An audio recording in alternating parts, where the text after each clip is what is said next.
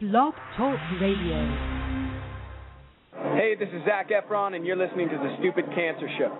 I hate you both. I've hated you ever since I can remember. I hate you, and I wish you both had cancer. Cancer? Yes, in the head.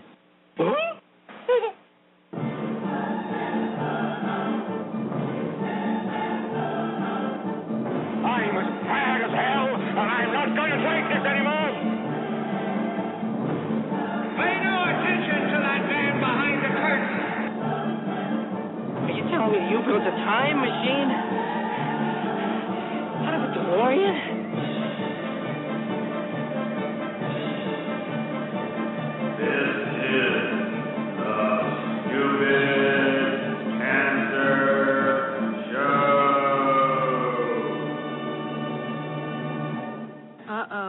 Sounds like somebody's got a case of the Mondays. Because he has a lot of chutzpah.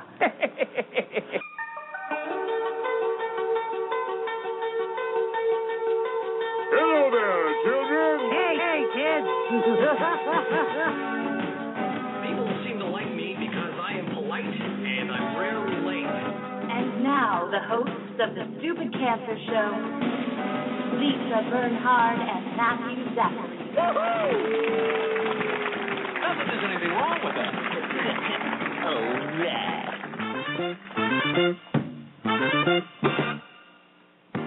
Monday, July 23rd, and welcome to The Stupid Cancer Show, the voice of young adult cancer. My name is Matthew Zachary, and I am a 16-year young adult survivor of pediatric brain cancer. And I'm Lisa Bernhard, 17-year young adult breast cancer survivor, and we're your hosts for The Stupid Cancer Show. It is not okay that 72,000 young adults are diagnosed with cancer each and every year, so got cancer, under 40, sucks, huh? Time to get busy living, folks, because The Stupid Cancer Show is changing the world, one chemo infusion at a time. Tonight's show, Stupid Cancer.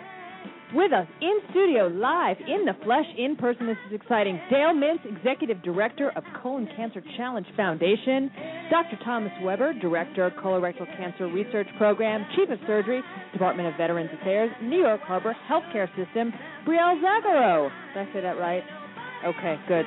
Young adult survivor, colon cancer, volunteer advocate, Colon Cancer Challenge Foundation, and kicking it off in our spotlight, you know him, you love him, the Stupid Cancer intern, young adult colon cancer survivor, Matthew Beckett. The real MB in the house. The Stupid Cancer Show is a production of Stupid Cancer. Online at stupidcancer.org, 24/7, 365. We are not your father's cancer society. No, we're not. But we are bringing the cause of cancer under 40 to the national spotlight where it belongs. So, welcome aboard. Another fun-filled and exciting romp through the hay on tonight's Stupid Cancer Show, where remission is not a cure and survivorship is all that matters. And a Stupid Cancer welcome to any and all of our first-time listeners here on the Blog Talk Radio Network and on iTunes. Don't forget us there. Download us. It's free. It's automatic. As we broadcast live from the Chemo Deck, our fabulous studio in downtown Manhattan. As a final reminder, the Stupid Cancer Show has a live interactive chat room during each and every broadcast, so we invite you to join the fun, connect with our friends, and ask questions of our guests. And now our self-ingratiating applause. Yeah. Mr. Kenny Kane. What's going on? We have a packed house. We do. Kenny Kane shaved the beard. I did. Kenny looks 17 years old. We can see his freckles again. 13 going on something. That's really, really not okay. You're perturbed by it. I am. I'm really just very intriguing. It harkens back to when I was 6 and my dad shaved his beard, and I went ballistic as a 6-year-old. And what did you call him earlier? No, I can't say that on the air. He's probably listening to the show. Well, that's got to be cooler in this heat, right? Yeah, I mean, not as hairy. I don't know if it's necessarily He had the cooler, McGruff, the Irish crime dog thing going on there. Yeah. No? What? McScruff? I have no idea. Anyway, like Scruff McGruff. All right, Kenny, introduce people. Go ahead. Because I have the list in front of me. Well, you physically can see the people sitting here. I think that's your job. James Manning in the house. James Manning in the house. Hi, James. James waving from the corner. Yeah. You're in charge of interns. Go ahead. Dr. Reverend James Manning. We have to give Matt, him we have Brooke, and we have James. Right. Well, all repping Stupid Cancer internships. That wasn't a hard request. No. Okay, and the interns in the house. And your friends, guests of Kenny Kane tonight. You're really going to, rack my brain. We have... You can't remember Joe and Jasmine? You Thank told me their names. I did. I'm busy. You're social media-izing. I'm sorry. I'm sorry to distract that. You're distracting my flow. Get The off monotasking Twitter. brain of yours. Gosh. Oh, God. Your iPhone is like beeping every 2 I know. Well, seconds. I'm What's getting going checked on? into places. You know, my mic doesn't even seem like it's on. What? Did you guys cut me out of the show? No, I can't even hear myself. You're okay. fine. You're I am? perfectly fine. All right. Yes. No, believe me, if we wanted to cut you out of the show, we would have changed the locks. Welcome to the first Stupid Cancer That's Show, coming. everyone. That's next week. Yeah. All righty. Well, in any case, what's going on? Oh, Sally Ride. Sally Ride. Sally Ride, rest in peace. Rest in peace. Pancreatic cancer. 61 years old. To those who were not born yet, which is Yeah, I will admit that I didn't know who she was. go away. Let's That's change okay. the locks on him. Good God. Physicist. She was on the shuttle Challenger, June 18th, 1983 to be exact. I'm going to hit it on it. And on its second mission in 1984. At 32, she was the youngest American in space. Amazing. How you like that? Yep. Trailblazer for women. Right on. Too young. Too young, 61, pancreatic cancer. Then there was the story that broke about the fake cancer drugs from Canada. Right. How they get smuggled in. It was a big story in the New York Times. It was a big deal. But, I read it yesterday, and I can't remember 5 minutes ago, so Okay, that's to the like, Google. to go I have no find idea out. what's going on. No, I wanted to talk But about check it out, because I remember it being very interesting when I read it. Interesting. So I really felt a need to talk about how I went to the shore. I did a Jersey Shore this weekend to talk with about my kids. Okay. And I got so much sun, I'm worried. You look the same. I know. I absorb the sun, but I don't get tan. It's like a sponge. It's really. You're translucent. You must have put sunblock on. I put some sunblock on, but I got to say, I've got. We now mean that some. We do a show. We talk about melanoma all the time. I bathed in you copper tone slathered organic. yourself Yes. in 60. I bathed. Just say it. 6,000 SPF. I wore 60 this weekend. Okay. Outdoors. No, I've been spending a lot of time outdoors because we live by the beach and we go by the beach now, and it's interesting. But my kids went on the. I'm worried about you. You're a totally different person now. Yeah, right, beach. I know. I'm a beach person now. My wife is thrilled. She's in the chat room. She's thrilled that I'm a beach person. So she converted me. Anyway, so we spent a lot of time in the sun and down the beach, and I was going to comment, like, there are so many people out there that would, like, the darkest white people I've ever seen in my... I mean, you see them on TV, you think, whatever, they're yellow. These people are on the... They're there. They exist. They're real human beings. Human jerky. They're crazy. Yeah. It's insane. They walk around like that. Why is that? That's crazy. I don't After understand. everything that we know about the sun, the damage Being it can hot. do. Being hot. It's part of being Yeah. DTS. Yes, it is DTS.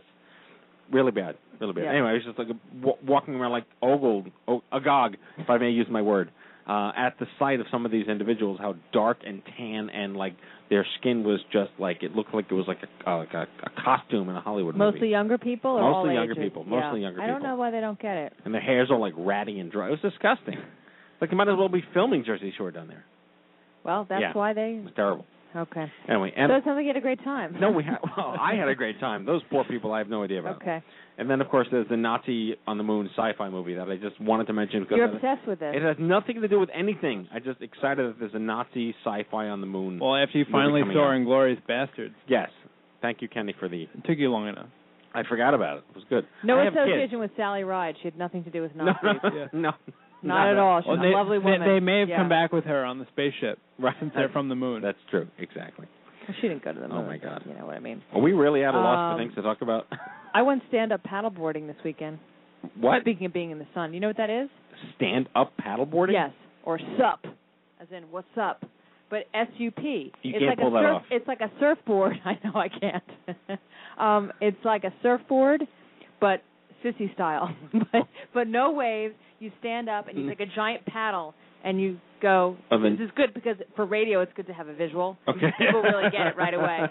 You kind of stroke a paddle like a canoe, but standing up, and you are sort of a pseudo surfer. That sounds very but you're daring. not. Well, I fell asleep Friday. It works your core. It does. It's Speaking exercise. of working your core, I fell asleep in a bar Friday and Saturday night and woke up after 1 the next day. So it's a good day. Kenny worked his digestive system this weekend. Liver Oh, Olympics. I don't want to hear about that.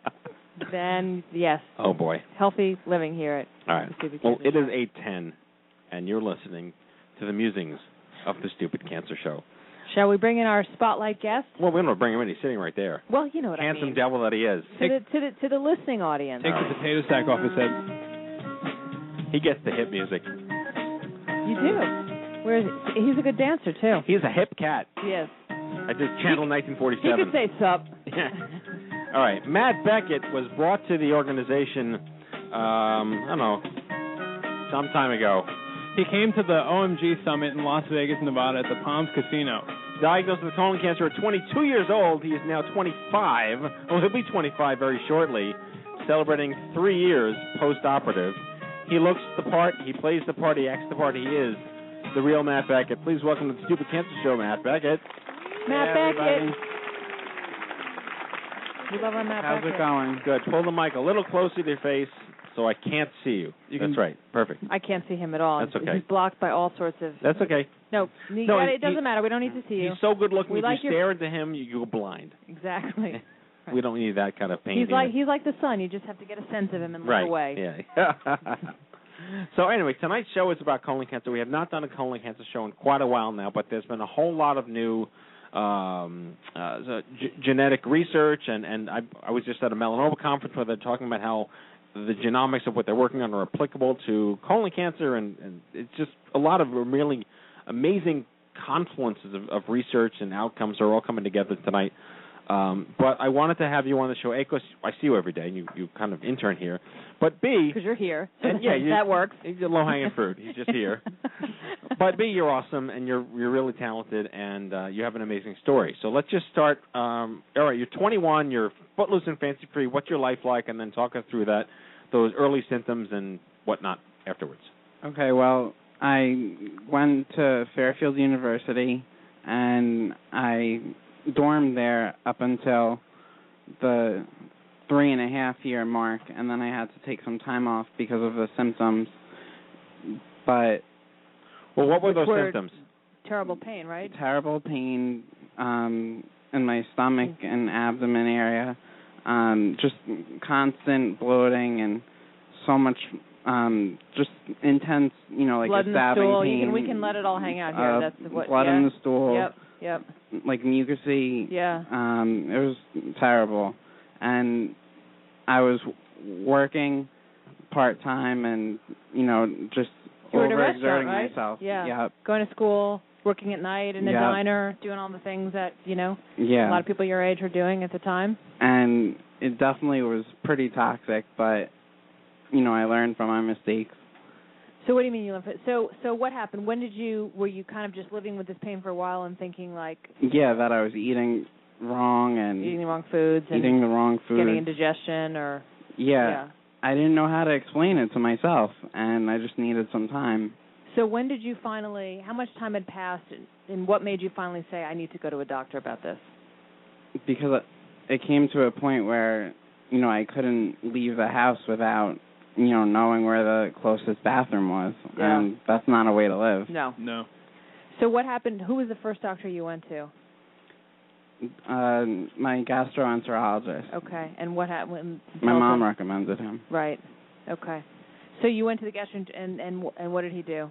And he basically, said that it's probably a hemorrhoid or a fissure.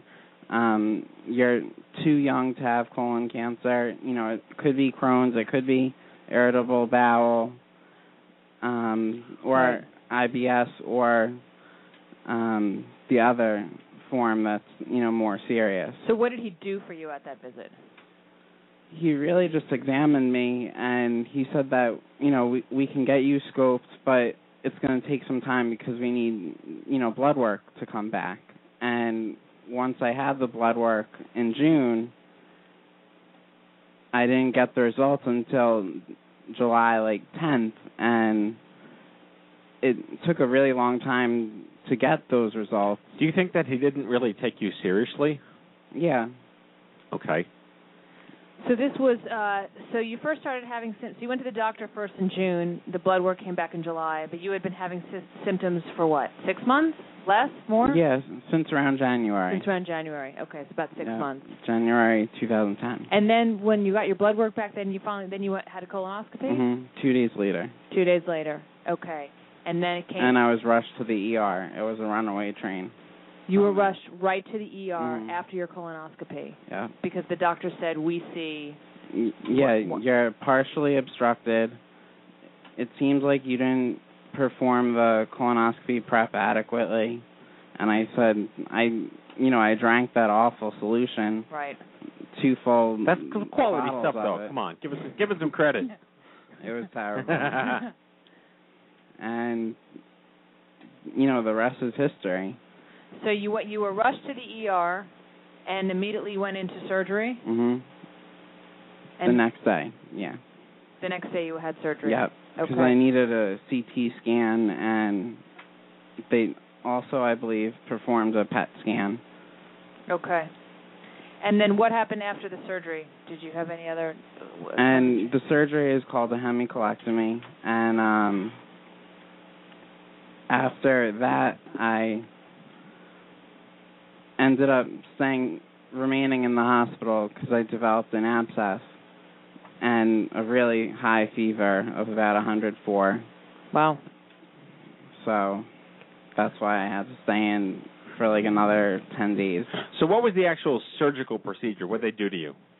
They took out the tumor and then reconstructed from the small intestine to the colon. Okay. Or the large intestine to the colon. And what was the So they radiation, took out, chemo, like, all about that? half. Okay. It was just chemotherapy followed, but my oncologist, RPN, the registered practitioner, right, recommended that I get not further testing, but that I go to a sperm bank. Okay, well that's a good thing then. Yeah, because she actually said to me and my mom that she couldn't live with herself if for some reason she stated that I could have kids, and then it turns out years down the road right that I couldn't. So that was good. Yeah, she was really great. Do you feel, this is kind of a loaded question, but when you were getting your chemo, were there any other young people in the room? No. He's shaking his head few. for radio. Very few. And I think we talked about this before of the show, but any history of anything in your family? No? No, but while I was in the hospital, there was an infectious disease specialist and some other people, other doctors, who also were, responsible for my care. And they suggested that I get genetic testing while I was actually in the hospital as an inpatient rather than an outpatient because insurance wouldn't cover it. Right. So you did. So you had that so testing. I had the genetic testing while I was in the hospital. And what was the result of that? That I have this syndrome called Lynch syndrome. Lynch syndrome? Yeah. Okay. And Maybe we'll have the good doctor talk to us about that later. It's an extra chromosome. It's a missing chromosome. Okay. And it's a genetic link. And that's why I got colon cancer so young. It is. So did others have... So it's your fault. Yeah. Yeah. Yeah. But no family history of colon cancer. No family history. Yeah. So wait, I know his mom had breast cancer, but not, right? Your mom had breast cancer. Yeah. But no history of colon cancer. No. And they were also tested, my parents, and they were negative. So let's talk us through early 20s, colon cancer survivor. What's it like to rebuild your life, your friends, your family, your career, employment, education? This is through the lens of what we do every single day, is talk about why it's so different. You're not an 80-year-old guy.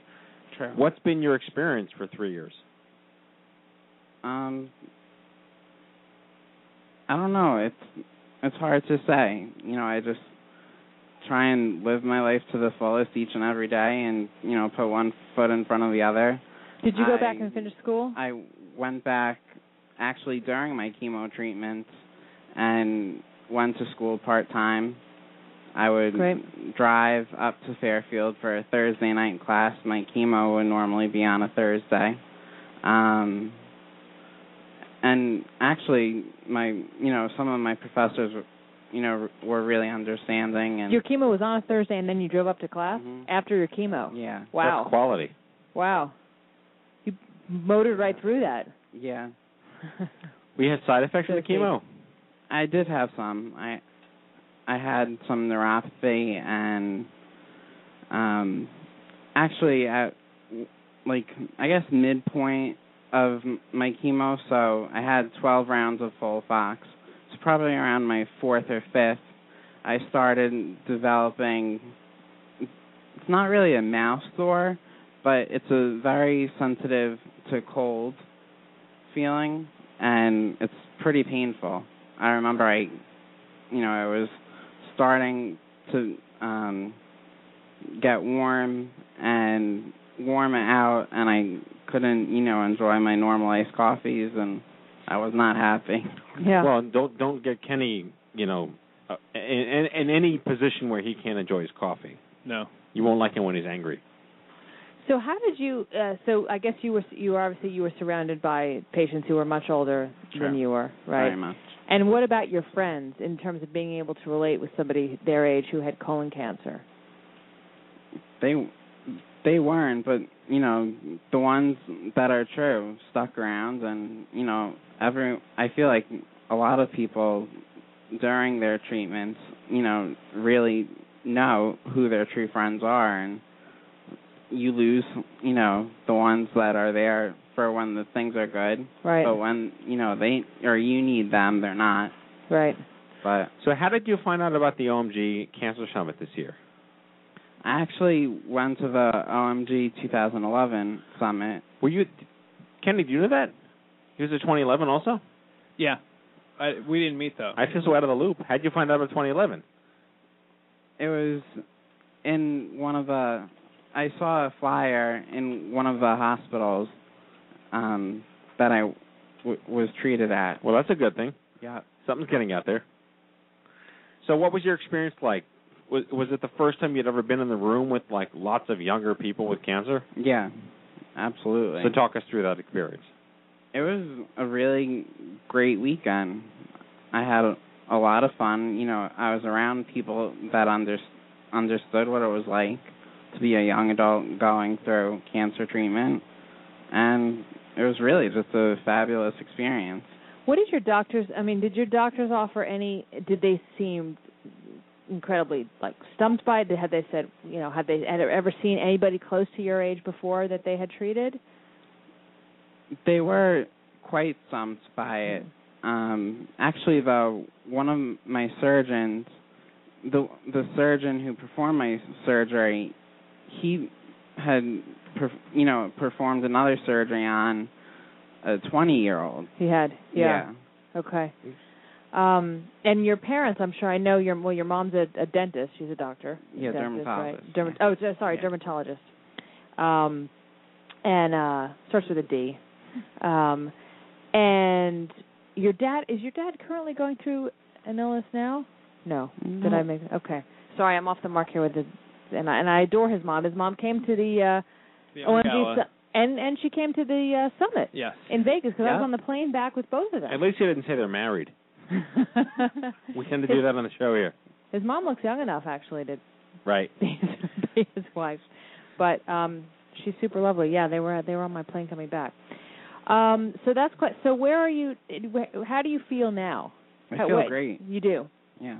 So not any kind of normal symptoms, side effects. Well, normal's subjective. Feelings. You interned for us. That's true. Let's not forget that. It's a daily torture for him. Yeah. I love it though. No, you do great work. You're a good kid. Well, I feel so old saying that. It'd be interesting to have everybody else jump in, our other guests, and comment on after hearing Matt's story. Well, so let's just hit the news then. And then we'll bring them on. We'll bring them on. All right, so Kenny, you're in charge of the transition. We're going to hit the news here. And hello, I'm Kent Brockman, and this is Eye on Cancer. Just the facts, ma'am. All right, don't forget to check out the newly launched online store at stupidcancerstore.org. Pick up some cool threads for you and someone you care about today. All right, head on over to event.stupidcancer.com, your one-stop shop calendar for all of our social and educational events nationwide. Something could be happening in your neck of the woods, and we don't want you missing out. And we have Stupid Cancer events coming up in Kenny.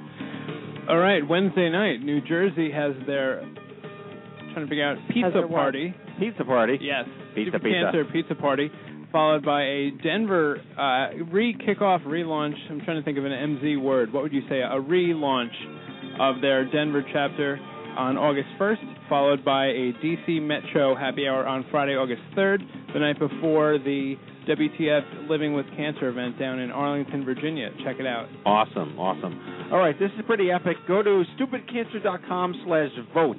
That's stupidcancer.com/vote. Out of 2,400 nominations, we were selected as a top 5 finalist in health and well-being for the 4th annual Classy Awards in San Diego this fall. It's a big deal, folks, so please vote for us. I think we're in the lead, but we'd like to stay in the lead. All right, you hear us talk about the OMG Summit all the time. Well, join the mailing list now. It's not too early for the 6th annual OMG Cancer Summit in Las Vegas. Visit omg2013.org. Click in the upper right-hand corner and enter your email address to receive the latest e-news updates on dates, venue, agenda, registration, the Players Club, and other exciting information. All right. We are officially go for the inaugural 2012 OMG East in New York City on September 15th at Baruch College.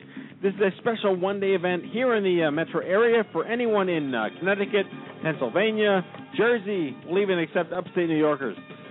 Visit east.omg2012.org. That's east.omg2012.org and register early today, and that is your Stupid Cancer News. We always do that at the forums.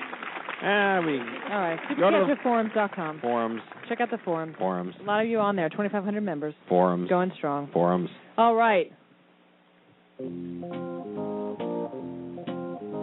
You're up, please. All right. Should I start with the good doctor? Why not? He's got a degree. Dr. Thomas Weber is professor of surgery at SUNY Downstate and chief of surgery at the Department of Veterans Affairs New York Harbor Healthcare System Brooklyn campus. He's published extensively on hereditary colorectal cancer and frequently speaks nationally and internationally. He recently joined the advisory board of the Global Human Variome Project. Okay. Shall I take? Yeah. Go ahead. You do Del. I'll do Del. Okay. Oh, my We're God. very organized here. You're listening to the Stupid Something. Yes. Brielle Zagarro is a 26-year-old who lives and works in New York City. On December 23rd, 2011, she was diagnosed with stage 3 colorectal cancer and now receives treatment at Memorial Sloan Kettering with positive prognosis and attitude. She fights every day to earn the title of survivor. Dale Mintz previously served as Hadassah's first National Director of Women's Health and Advocacy, as well as Director of Corporate and Foundation Relations. She co-edited the Hadassah Jewish Family Book on Health and Wellness, published by Jossie Bass. She's a graduate of SUNY Purchase. Yay! SUNY! Purchase. You went to SUNY. I'm from Purchase. She's a hybrid of ours in a weird, not really kind of way. All right, I can't stop that. She holds an MPA in Public Administration from Baruch College of the City of New York and is a certified health education specialist. And we're thrilled to have all three of them here in studio. Dale Mintz, Dr. Thomas Weber, and Brielle Zagarro. Zagarro? You got Zagarro sometimes?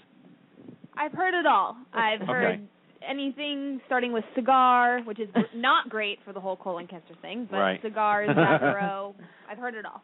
Very nice. All right, so Dale, lots of Jews in your life, apparently. Oh, yes. All right, how did you get your MPA? What does CHS stand for? Certified Health something? Certified Health Education Specialist. Got it. Kenny, why don't you help her with the mic a little bit? Sure. All right, so I don't know how you want to start. We're disorganized tonight. I have no idea. I'm interested in coming off of Matthew's story. Let's just start, because I saw Dr. Weber. Everybody was actually, and Dale as well, and they're all kind of nodding their heads. And I just quickly, since we just heard Matt Beckett's story, if you want to jump in, and do you have any just comments off the top of your head in terms of what you heard with what Matt went through, Dr. Weber? Yeah, well, the first thing I'd like to say is I want to congratulate you on the show. I think this is really, really Thank you very much. He bought it. Just on tonight's show. Every Thank show you. but this one. Right. Yeah, no, absolutely. Thank you very much. So Matt's story is tragically familiar to many of us working in this arena. And it underscores why it's so important for us to continue to educate providers as well about early age onset colorectal cancer and other cancers.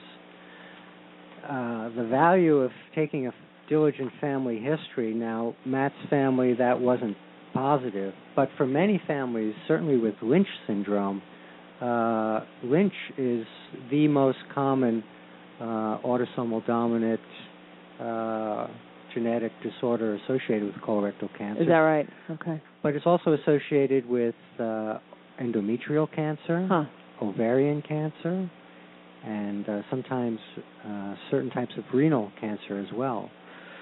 So it kind of underscores something that we try very hard to teach our residents and fellows, that the American Cancer Society recommendations for starting screening is age 50, right, unless you have a family history.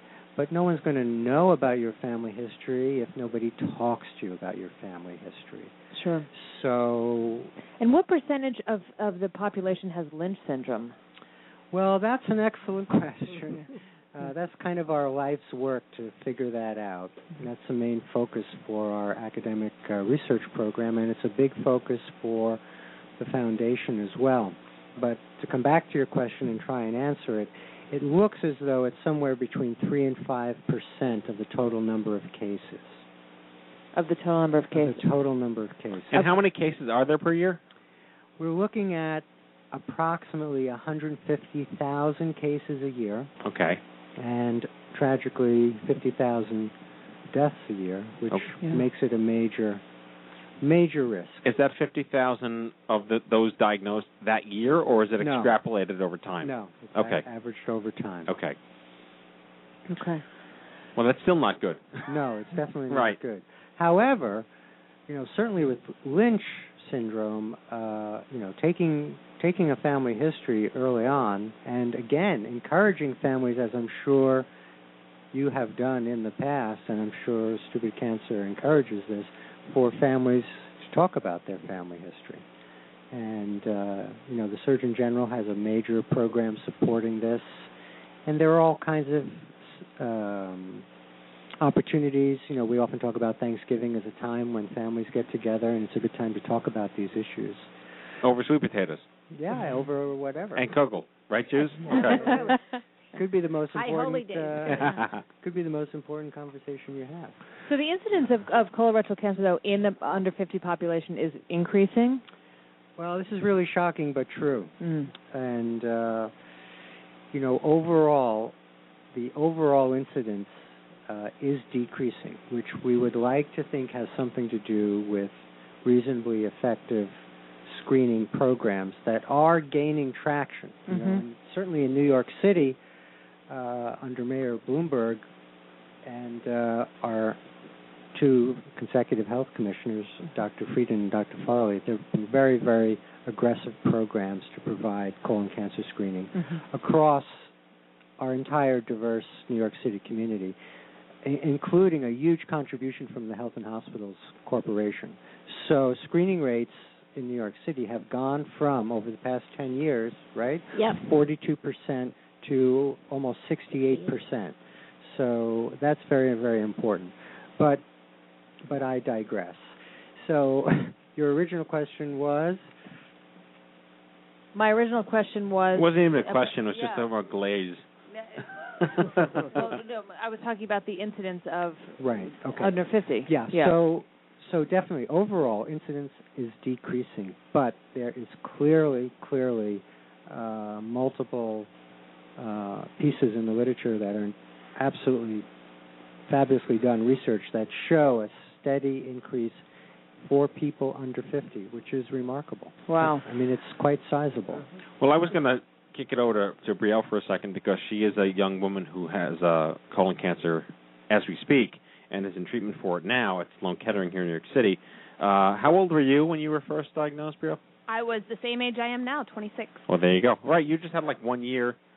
I haven't even had my 1 year. I'm about 8 months or so into it. I was diagnosed sadly, 2 days before Christmas. Okay. So. Well, Merry Christmas. Thanks. It was the See, you're gift not. that keeps on giving. You're not isn't Jewish. It? It's a Jewish thing. You got to get like Tay-Sachs and all the other stuff that we have instead. Okay, great. So all right. So you heard Matt's story. You've met Matt several times. Mm-hmm. Pretty similar arc. Misdiagnosed, not taken seriously, friends leaving you, fertility. Similar arc in that we had very similar symptoms in terms of the way that we kind of went about it. Similar to Matt, I had these symptoms, didn't know what to do with them. I, work hard in New York City.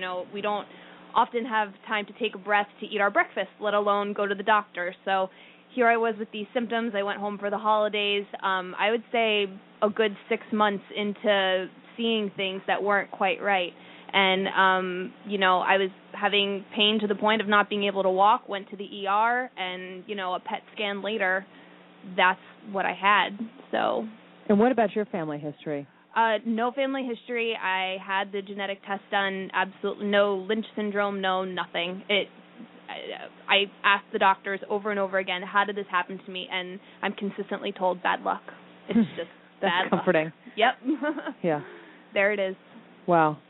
And you said you went home. Where's home? You're Florida. I'm from Florida, but I've been living in New York for about 5 years. Just had my 5-year anniversary, which I'm very proud of. Nice. So yeah, taking it one day at a time. Wow. Dale, let's just talk to Dale and first tell us what the Colon Cancer Challenge Foundation is. Okay, it's a nonprofit. It's based in New York, and I'm sitting next to the founder and the president, Dr. Thomas Weber. We knew he was here for a reason. So, yeah, I'm his greatest fan. So, one of the things about colon cancer that we realized from the very beginning was that it affects both men and women, which is a misunderstanding on the part of the general public. Yeah. Sometimes they think it's only men, and women are just there to take care of the men, whereas it's an equal opportunity, just like heart disease. Right. And but this year, we're very excited about the Colon Cancer Challenge because it's the 10th anniversary. And in the past 10 years, we've made incredible strides in the fight against colon cancer. As Dr. Weber said, in New York, the screening rates since 10 years ago have gone up, and we feel that the challenge had a great deal to do with it. It is a walk, a run, actually 2 runs, a 4-mile and a 15K, and a remembrance and prevention walk that people who participate raise funds for research as well as the public awareness. Now, I just want to pick up on public awareness for a moment because of something obviously that stands out when you get a big name and something happens. When Katie Couric's husband had the colon cancer, I mean, when somebody like that, was that a huge, was there a marked sort of increase in people getting screened and awareness when it happens to somebody like that? Yeah, actually, it causes what that was considered was the Couric effect, because she went on TV and had a colonoscopy in public. Right. People weren't talking about it. Yeah. It was a taboo subject, and she made it real. Yeah. And that made a big difference in the way people thought about colon cancer. But again, her husband was male. Right. And it didn't really affect the way women felt about it. Sure. And then actually the producer of the Today Show, Jeff Zucker, who's also a man, was diagnosed as well. Right. Yes. Well, I was involved with Stand Up to Cancer back in 2006, but at the 2008 or 2010, Homer Simpson got a colonoscopy. Yes. And that was like a really cool way to pop cultureize and destigmatize it. But I mean, I would like to just divert for a second. I want to talk about the research and the wonderful genomics and epigenetics. People love to talk about that. But disparity groups. The idea of a colonoscopy in certain disparity groups is considered not masculine or very embarrassing, and you don't want to come across certain ways. Can we talk about that? Because I know, obviously, we like the fact that more and more people are getting screened. It's becoming a fairly legitimate standard of care. People take it seriously. and that more people are getting diagnosed at earlier stages, which Right. is what the stage. Fran Drescher says stage 1 is the cure. We kind of like that idea. But can either of you comment on how the disparity groups are dealing with these issues? Well, Matthew, I think it is a really serious issue. One thing we have to our advantage is there are multiple testing modalities out there. So, your physician can offer other testing options. And as our colleague at Memorial Sloan Kettering, Sid Winwer, always says, the best test is a completed test, a completed test that's done well. So by that I mean if you just do not have a comfort level with colonoscopy, there are other approaches, such as testing the stool for the presence of blood, and there's been a revolution in the technologies used to do that. They're much easier and more accurate. And then, of course, there are imaging modalities as well that can be used, so CT, colography. And there's a whole new generation of testing, which is very interesting and really very exciting, which is testing the stool for DNA abnormalities that might suggest that there is a malignant polyp or tumor. Right. Because one might argue that getting a scope is a little medieval, it's a little barbaric, it's a little old school, very, very traditional. Are we going to ever? I'm a fan of propofol. I'm getting. I mean, Michael Jackson didn't do so well for Michael Jackson in the end, but no, look, I got no problem with it. I'm getting my quarterly dose of propofol tomorrow. I'm getting an endoscopy tomorrow. But an important advantage, potential advantage for colonoscopy is if you identify polyps or lesions that are amenable to being removed by the endoscopist. That's good. Yeah. Right. So in one sitting, you're diagnosed and treated. Yeah. Well, I can just, on a personal note, I had so much radiation in my head. I had brain cancer 16 years ago. I had full craniospinal radiation, 6,000 CG, head, neck, and everything. And, I was 21, so everything was still growing and whatever. So I remember I had my first colonoscopy like a year or a year and a half later, and they found an insane amount of bad stuff in there from the radiation. Is that right? They took out so many, like he said, like they ran out of like cups, whatever the expression is. The surgeon ran out of buckets to put stuff in from taking all of this precancerous stuff that developed from the radiation out of me. So I can only imagine, that there's clearly always going to be some sort of physical need to physically remove these things. But are we reaching a point now? Does that surprise you, Dr. Weber, when you hear that? I mean, I was messed up. I have no idea. They gave you whole body radiation? Yeah. And all bets are off. Yeah, right. I'm a walking petri dish. That's what my colleagues calls me today. So, yeah, no, I was a mess. I still have polyps taken out of me all the time. So, yeah. Wow. But the whole point is, like you had mentioned, that there are these like types of non-surgical or non-physical scans that people can have now. Minimally invasive. Can you talk about those? It's not like progress. Yeah. Well, I guess the major one would be the CT colography, which is definitely an important modality, and has been shown in multiple studies to be to have adequate sensitivity and specificity. There have been several excellent papers in the New England Journal. Not all insurance carriers are covering it just yet, and I'm not sure why that is, but that's a potential limitation. And stool testing, the new immune histochemistry testing kits are very effective, and I really think they're going to replace the older Hemoccult testing regimens. And it's a single test, and it's very accurate, and it's really, really important nationally because, even in our great New York State, 90+% of the gastroenterologists in New York State are within 35 miles of where we're sitting right now. So we have a lot of folks, out north and west, and it's kind of it's similar for the rest of the country who don't have ready access to endoscopy. Right. So these testing techniques are very, very important. It's important to have those alternatives. So Dale, tell us more. Let's talk more about CCCF and sort of how the organization is maybe different than some of the others dedicated to colon cancer out there. Okay. First of all, our major fundraiser is dedicated to bringing together patients, survivors, and their families, and one day in Central Park, and we get people from all over the United States and some from Europe just coming together, just like Matt said about going to OMG and having the opportunity to speak to others who have been affected makes an enormous difference to them. So I encourage people to do that because I think that it helps. I think everybody has an opportunity then to meet with and talk to somebody else who's been through it. And so we raised this year over $500,000, but our goal is $1 million. So we still have a lot of work to do. We still have a lot of work to do. No, that's still very impressive. I mean, we're 5 years old, and those are big numbers for us. So yeah. So our official charity partner for that event is New York Roadrunners. They're an incredible group of people who really know how to run a run.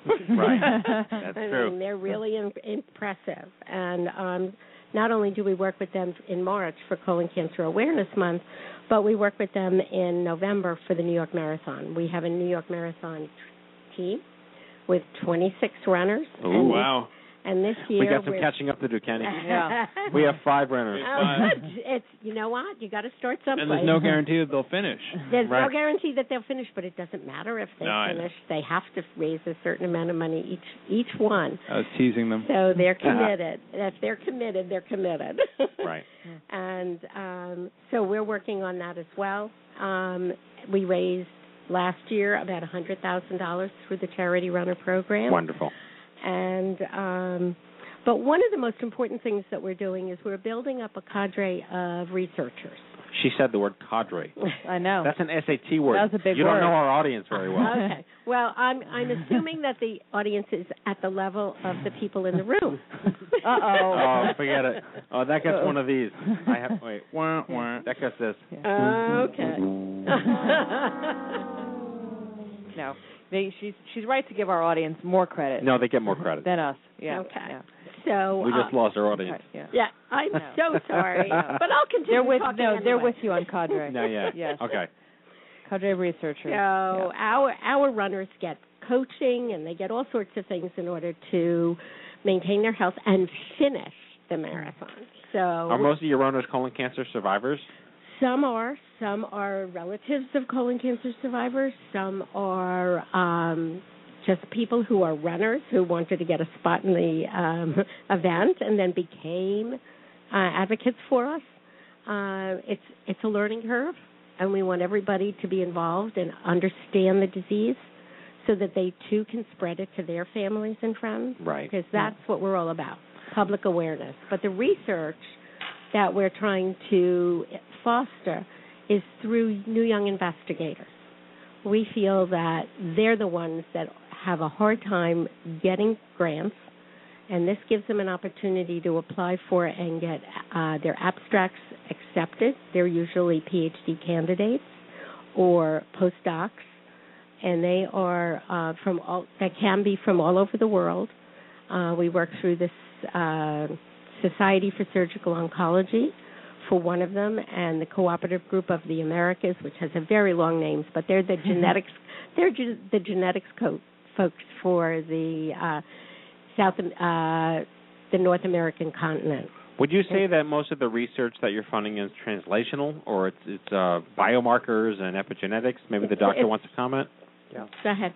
Yeah, I think, Dale hit on all the main points. And to come back to Lisa's question, I think one of the things about the foundation that we hold most dear is that the goal is to raise resources to help young investigators make their way. And we've been very fortunate to be successful enough under Dale's leadership to have the funds to offer a number of travel scholarships for people who submit work to major scientific meetings. And so now our next goal is to have enough resources to actually be able to support young investigators for a year or 2 years or hopefully eventually 3 years in a major laboratory, either in this country or internationally, because a lot of our research associations are in Europe and Asia and Australia. So we think that's a major distinguishing feature. Plus the challenge itself, as Dale said, we were very much aware of the role of many of the breast cancer events, more than just awareness and raising funds. They provide a sense of community, which people don't talk about very often, but is clearly the case. Yep. So we wanted to be able to offer that for the colon cancer community. I'd like to kick you back to Brielle for a second because, Brielle works in marketing and youth advertising, and she embodies that because she is youth. And I'd love to hear more from you about the marketing of colon cancer, the stigmas of colon cancer, and how, the next generation is sort of rallying around itself and the new ways we think about community and cancer. And can you just comment on that? For sure. I think colon cancer, of all the cancers, I kind of describe as the less glamorous one. Not that having any cancer is glamorous, but there is a lot more popularity around breast cancer and ovarian cancer, especially for young people. And I think colon cancer, especially when you think about the symptoms and the side effects that you get as a result of radiation therapy or chemo, none of it's pretty. Nobody wants to talk about it. It's kind of dirty and gross. And I think it's really important that in this kind of new wave of awareness that we change that attitude because, there are people like me who's a 26-year-old girl who's going through the same thing that, yes, maybe an 86-year-old man is, but it's my reality. And I don't want my reality to be disgusting. I want it to be something that people can rally around the same way that they rally around something like breast cancer or ovarian cancer. Good point. Very good point. So, and that's why I love Stupid Cancer, because we can all kind of rally around it together. You're hired. I think Dr. Weber wants to jump in here. I just wanted to support Brielle and mention that, not only is there advances in genetic research, which we could go on to talk about, but also surgical technology has also innovated quite dramatically. So I don't know how your surgery was done, and it's none of my business, but many of these operations can be done with minimally invasive techniques, which literally mean, 3, 4, 5 at the most small portholes and a small incision to remove the lesion. That's usually different than 10 years ago when, we were doing these huge midline incisions. So right. I think there's a lot of good news to support, what you're trying to promote and say about the care of the disease. So I do want to talk about the genetics because, I'm a big fan of the philosophy that it's not really about body parts anymore. It's about who you are as an individual, your genetic makeup, and how certain targeted molecular therapies can really impact where the disease happens to be. We talked about epigenetics on the show numerous times. We've had, the Dr. John LaPook, who worked with Stand Up to Cancer, and they're a huge colon cancer genomics research project. We worked with the folks at 23andMe who do human genomic testing, home kits. What have you seen in the last couple of years, Doctor, about the process and the progress around the philosophies of epigenetics and how it affects biomarkers and these fascinating scientific, things that most people don't even understand, but they're really changing the way that people engage with the disease, are treated with the disease, and they live beyond with the disease. Yeah, Matt, that's right. And there's two major components. There's the targeted molecular therapies based on the molecular targets we can identify on the cancer cells. But then there's also this huge arena of heritable predisposition to the disease, the familial aspect of it. And that's definitely an area that we're very, very focused on. So while maybe 3 to 5% of cases, Lisa asked, are technically Lynch syndrome, Brielle doesn't have any family history. There are thousands and thousands of people like that. So we're very, very interested to understand more clearly what are the other factors that are predisposing. And amazingly, 20 to 25% of all cases occur in familial patterns that are consistent with so-called autosomal dominant inheritance, as if there was a genetic factor at play. But we can only identify them in 3 to 5% And it's very similar for breast cancer, too. So it means there are enormous opportunities for people who want to get involved in research to understand this better. Enormous. So when you so practical advice for people who are listening out there, when you say it's important to talk about family history, so they want to know about colon cancer, but other types of, what kinds of questions specifically should you be asking your family? What should you be looking for? And, because there is no screening for under 50, as you mentioned, what can you do? What's the sort of tangible takeaway, I guess, for somebody who's listening at home in terms of really the right questions to ask, the right things to think about, respond to in terms of answers? You know? Well, I think the questions revolve around any incidence of the major solid tumor diseases.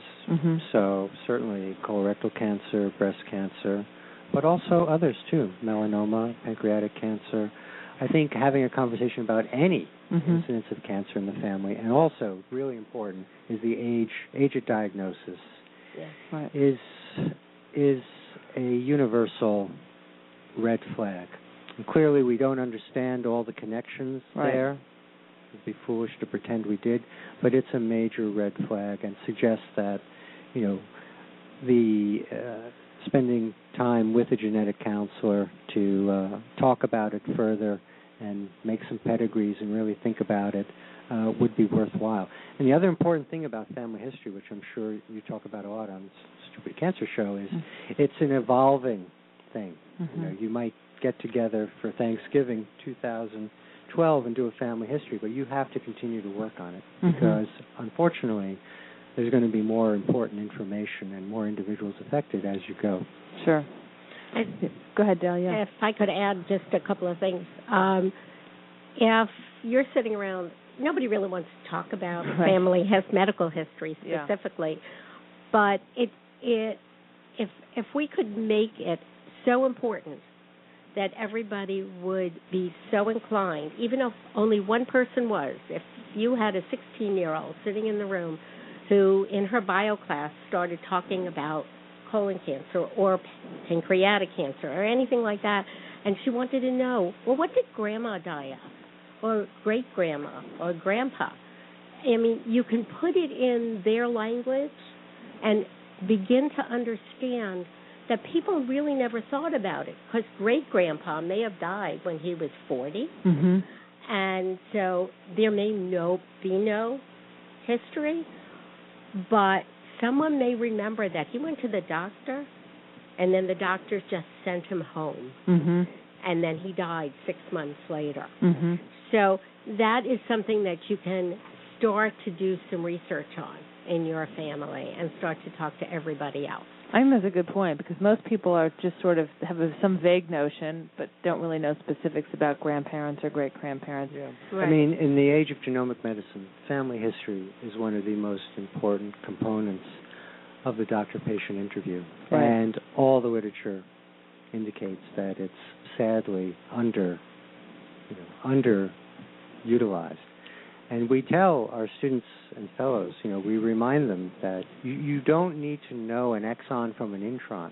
You don't need to know a ribosome from an RNA molecule. I know what ribosomes are. Yeah. Well, that's good. But you don't need that to just take the time to do a decent family history. It's interesting because I had breast cancer at 29, and I'm BRCA negative on the genes, but my grandmother, paternal grandmother, had breast cancer, and she would have had it at 39. Yeah. She eventually lived and died of something seemingly unrelated in her late 70s, but she definitely, doing the math on it, and I knew she had it, but we didn't talk about it a lot, but she would have been just under 40. But obviously genetic research is still, just because I'm BRCA negative doesn't mean that there isn't another mutation out there that's... The overwhelming majority of early age onset breast cancer patients are BRCA1 and 2 negative. Yeah. I can't help but point out the elephant in the room, which is this 48-page PDF that was emailed to me by saferchemicals.org, our friends in D.C. This is their annual executive summary report about how everything we do kills us. Everything we look at, smell, eat, live in, live under, sleep near, imbibe, is Work killing us next slowly. to. Work next to, exactly. Thank you, Kenny. Young adults get cancer for different reasons than older Americans. Older Americans get cancer because they're older Americans and things build up and their immune system is just. We learned last week about telomeres and how in the DNA just starts to dissolve itself, and that's just the nature of living. So how is it that, I mean, obviously we want to all agree on the philosophy of stage one is the cure, but is genomics going to replace the sort of the archaic ways of extrapolating old school chemo protocols for young adults where it may not necessarily work, on top of the fact that we recently learned last week that if you give a young adult a pediatric protocol for certain cancers, their outcomes are more improved, but there is no colon cancer in pediatrics. Nope. So a very complicated question, but what are we looking at in the future?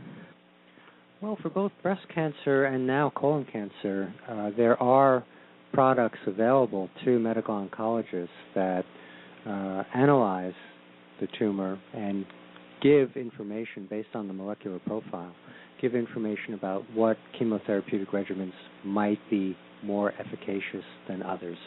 So, in a sense, it's arrived. It still has a way to go, but the technologies are definitely there.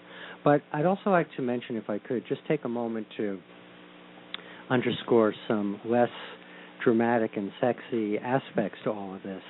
You know, the excellent article written by Rebecca Siegel of the American Cancer Society that pointed out this incredible increase in early age onset cancer in young people talks about some other factors that are very sobering. You know, obesity over the last 3 decades has really become a major epidemic in our country, with type 2 diabetes to follow.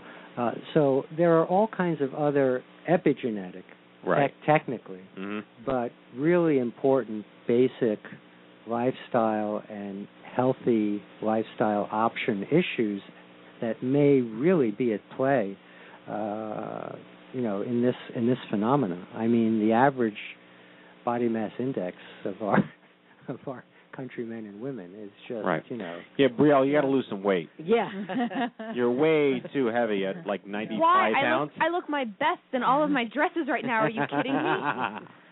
I could be a model. Right. No, I completely am on the same page as you. I mean, the lifestyle, the American diet, the Western way that we do things. I just found out that this was like on Gawker, like yesterday, like just sitting for 3 hours a day, like ends your life in like a week. It's really bad. You have to walk around every day. Desk jobs are like the worst thing for human beings. That our generation is going to live less than our parents' generation. It's a shanda. It's a terrible thing. This is the point in the show where I would point out that you know how many steps it is from your door to the subway. Yes. And you try to limit that number. I do. I also know exactly how least uphill it is to the subway station from this office. I use the topography map because I'm a loser. Yes, I will admit that. But in all seriousness, though, no, it is. 73 million adult Americans are obese in this country? Yeah, it's a big deal. It's a huge problem. It is a big deal. Yeah. It is a big deal. Yeah. He says metaphorically and physically. I'm tired.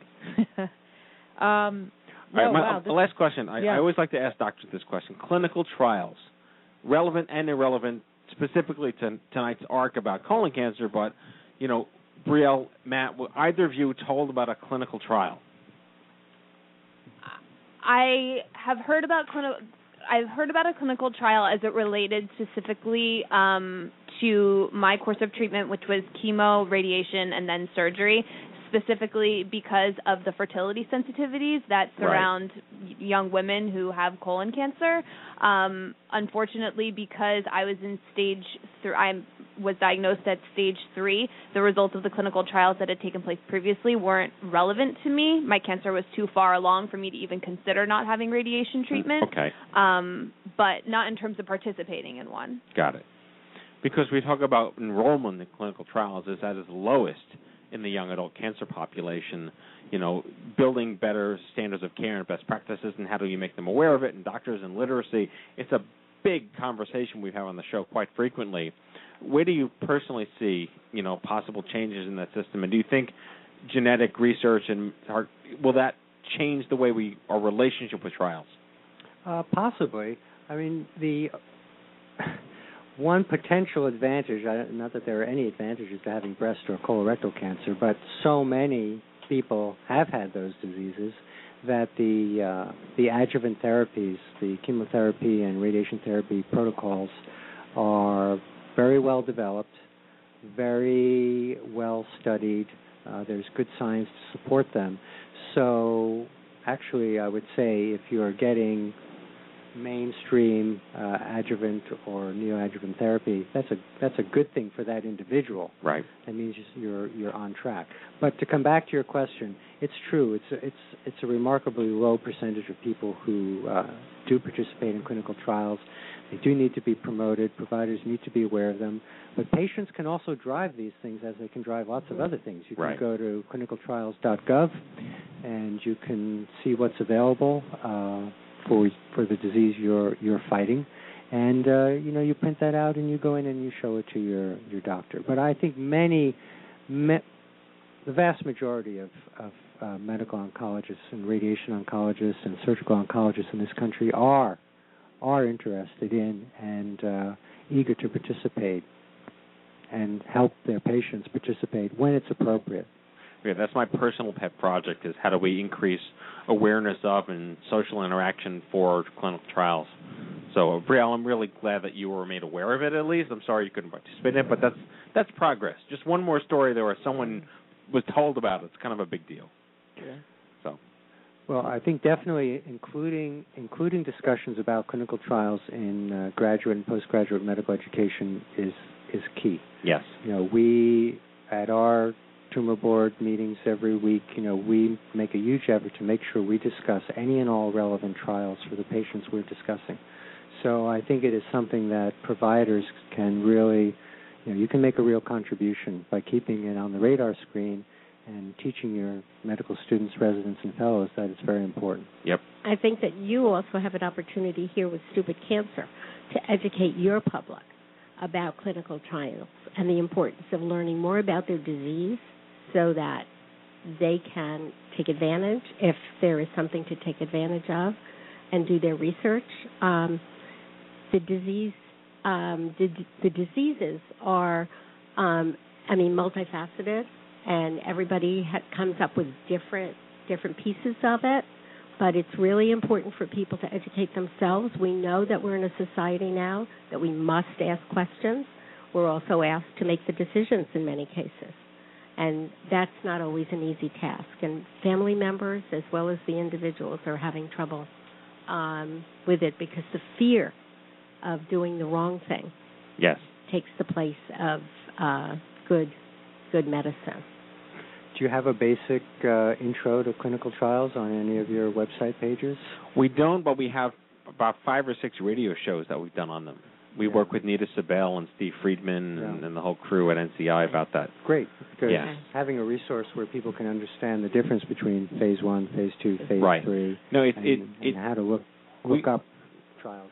We like to use the term laypersonizing because that's a big problem with clinicaltrials.gov. It's not laypersonized enough, but we do our best. It's a tough. It's a barrier, but it's slowly improving, moving the needle a little bit every day. So, this is great. Is there anything else that you guys wanted to mention that we didn't touch on? Well, I think it's really important as we wrap up to just bear in mind that this is a disease that we can make enormous progress against. Right. And we certainly are making progress in people over 50. You can see that. We definitely need to continue to invest resources in the research that will help us understand early age onset. Yeah. It's really, really important. And, we're certainly focused and dedicated to that. But we've made great progress. Mm-hmm. So I think we have to keep our eyes on the prize and continue to work the way we have been working to promote awareness and support the research efforts that will help us understand especially early age onset disease. And just to kind of touch on kind of the larger picture in terms of just young people and their health in general, and, speaking from my experience, if I had gone to the doctor a little bit sooner, I wouldn't be in the situation that I'm in today. I think it's really important, whether you are a cancer survivor or this hasn't affected you at all, for everyone who listens, listen to your body, and if there's something wrong, if something doesn't seem right, go to a doctor. It's not worth, not missing a meeting or, meeting up with a friend. Definitely listen to your body and go to the doctor as soon as you detect something's wrong, because especially being at an age where, colonoscopies are not something that are readily available to you, all you have is yourself to trust on that. So the best way to, prevent it is to do something about it. As early as possible. Yeah, and learning how to be an advocate for yourself. Because once you know your body, you're going to know that there are changes that are going to take place. And the right changes are great, but there are changes that will take place that may not be in your understanding of your body. So those are the questions you should be ready to ask. Well, this takes us into next week's show about Obamacare, because we find out that most people don't consider self-risk. Once they're past the invincibility of the teen years, people don't consider self-risk because they don't have to have insurance. Because they don't. If you're paying for something, you'd want to use it. Right. And most people who have something wrong with them generally have to get insurance at the moment of crisis. So the idea is if you have to have health insurance, will that make you more keen and self-aware of issues and symptoms, hopefully producing earlier stage diagnoses? That's an interesting philosophy that we will be discussing on next week's show about Obamacare. We'll have to listen. Yeah, which I found he calls it Obamacare now. It's not like a Republican thing anymore. It's just Obamacare, and he's embraced it. He's like, all right, fine, it's Xerox, it's FedEx, not Federal Express, so they just kind of accept it. But we like good stories. We like happy endings. We like progress. This is what it's all about. This is a lot of people in the chat room tonight too. A lot of people. When we've had up to I think it was 35 or so at one point. Yeah. Good. Great information. Really good show. Thank you, one and all. All right, everyone gets applause. Thank you. Yes. Thank you. Dale Mintz, Dr. Thomas Weber, Brielle Zagaro, and Matt Beckett in our spotlight. Of course, Matt Beckett. Fabulous. The lovely and handsome Matt Beckett. I knew his mom was a dermatologist too, and a dermatologist. A dermatologist. I love his mom. Dr. She Beckett. listening? I hope so. She better be. Big shout out. After all the struggle and challenge of putting you on the show, come on. She's got her ear against the door. Yeah, she's outside. Exactly. All right. Well, really a great show, and next week is our season finale. That's right. Season 10 is concluding. Season 11 comes back September 10th. It's amazing. Yep. All right, let's kick it out. Here we go. Closing sequence. Prepare to activate. I hear there's rumors on the internets. You ever seen a grown man naked? And so, to all of you, a fond farewell. Hooray, I'm helping. You are a meathead. Oh, Magoo, you've done it again. That was so terrible, I think you gave me cancer. All right, everybody, that is tonight's show, number 2, 3, 4. We hope you had as much fun as we did poking a stick at stupid cancer. And a special thank you to all of our in-studio guests, Kenny Kane, Matt Beckett, James Manning, Brooke Lorenz, Joe Martino, Jasmine Mooney, Dale Mintz, Dr. Tom Weber, and Brielle Zagaro. All right. Gesundheit. Gesundheit. By the way, don't forget, we put in the chat room colorectalchallenge.org, so check it out there. All right, let me get back on track here. Next week, as we mentioned, Obamacare. Craig Lustig, he's a brain cancer survivor and president of Message Lab Consulting. Monica Fawzi Bryant, Esquire. That would mean she's a lawyer, correct? Chief Operating Officer, Navigating Cancer Survivorship. And two spotlight guests, Tim Matthews, a young adult survivor, ALL, and he's also a musician singer. And Heather Elizabeth, she's a melanoma and breast cancer survivor. Our season finale. That's right. That's a big deal. It is a big deal. All right, and we'll be off in August, but looking forward to next week. If you've missed any of our past shows, download them all for free on iTunes at itunes.stupidcancer.com, or check out the archives at stupidcancershow.com. Remember, folks, if it ain't stupid, it ain't cancer. Live from the Chemo Deck, on behalf of Lisa Bernhardt, myself, and our whole team here at the Stupid Cancer Show, have a great week, and we'll see you back here next Monday. Good night, everybody.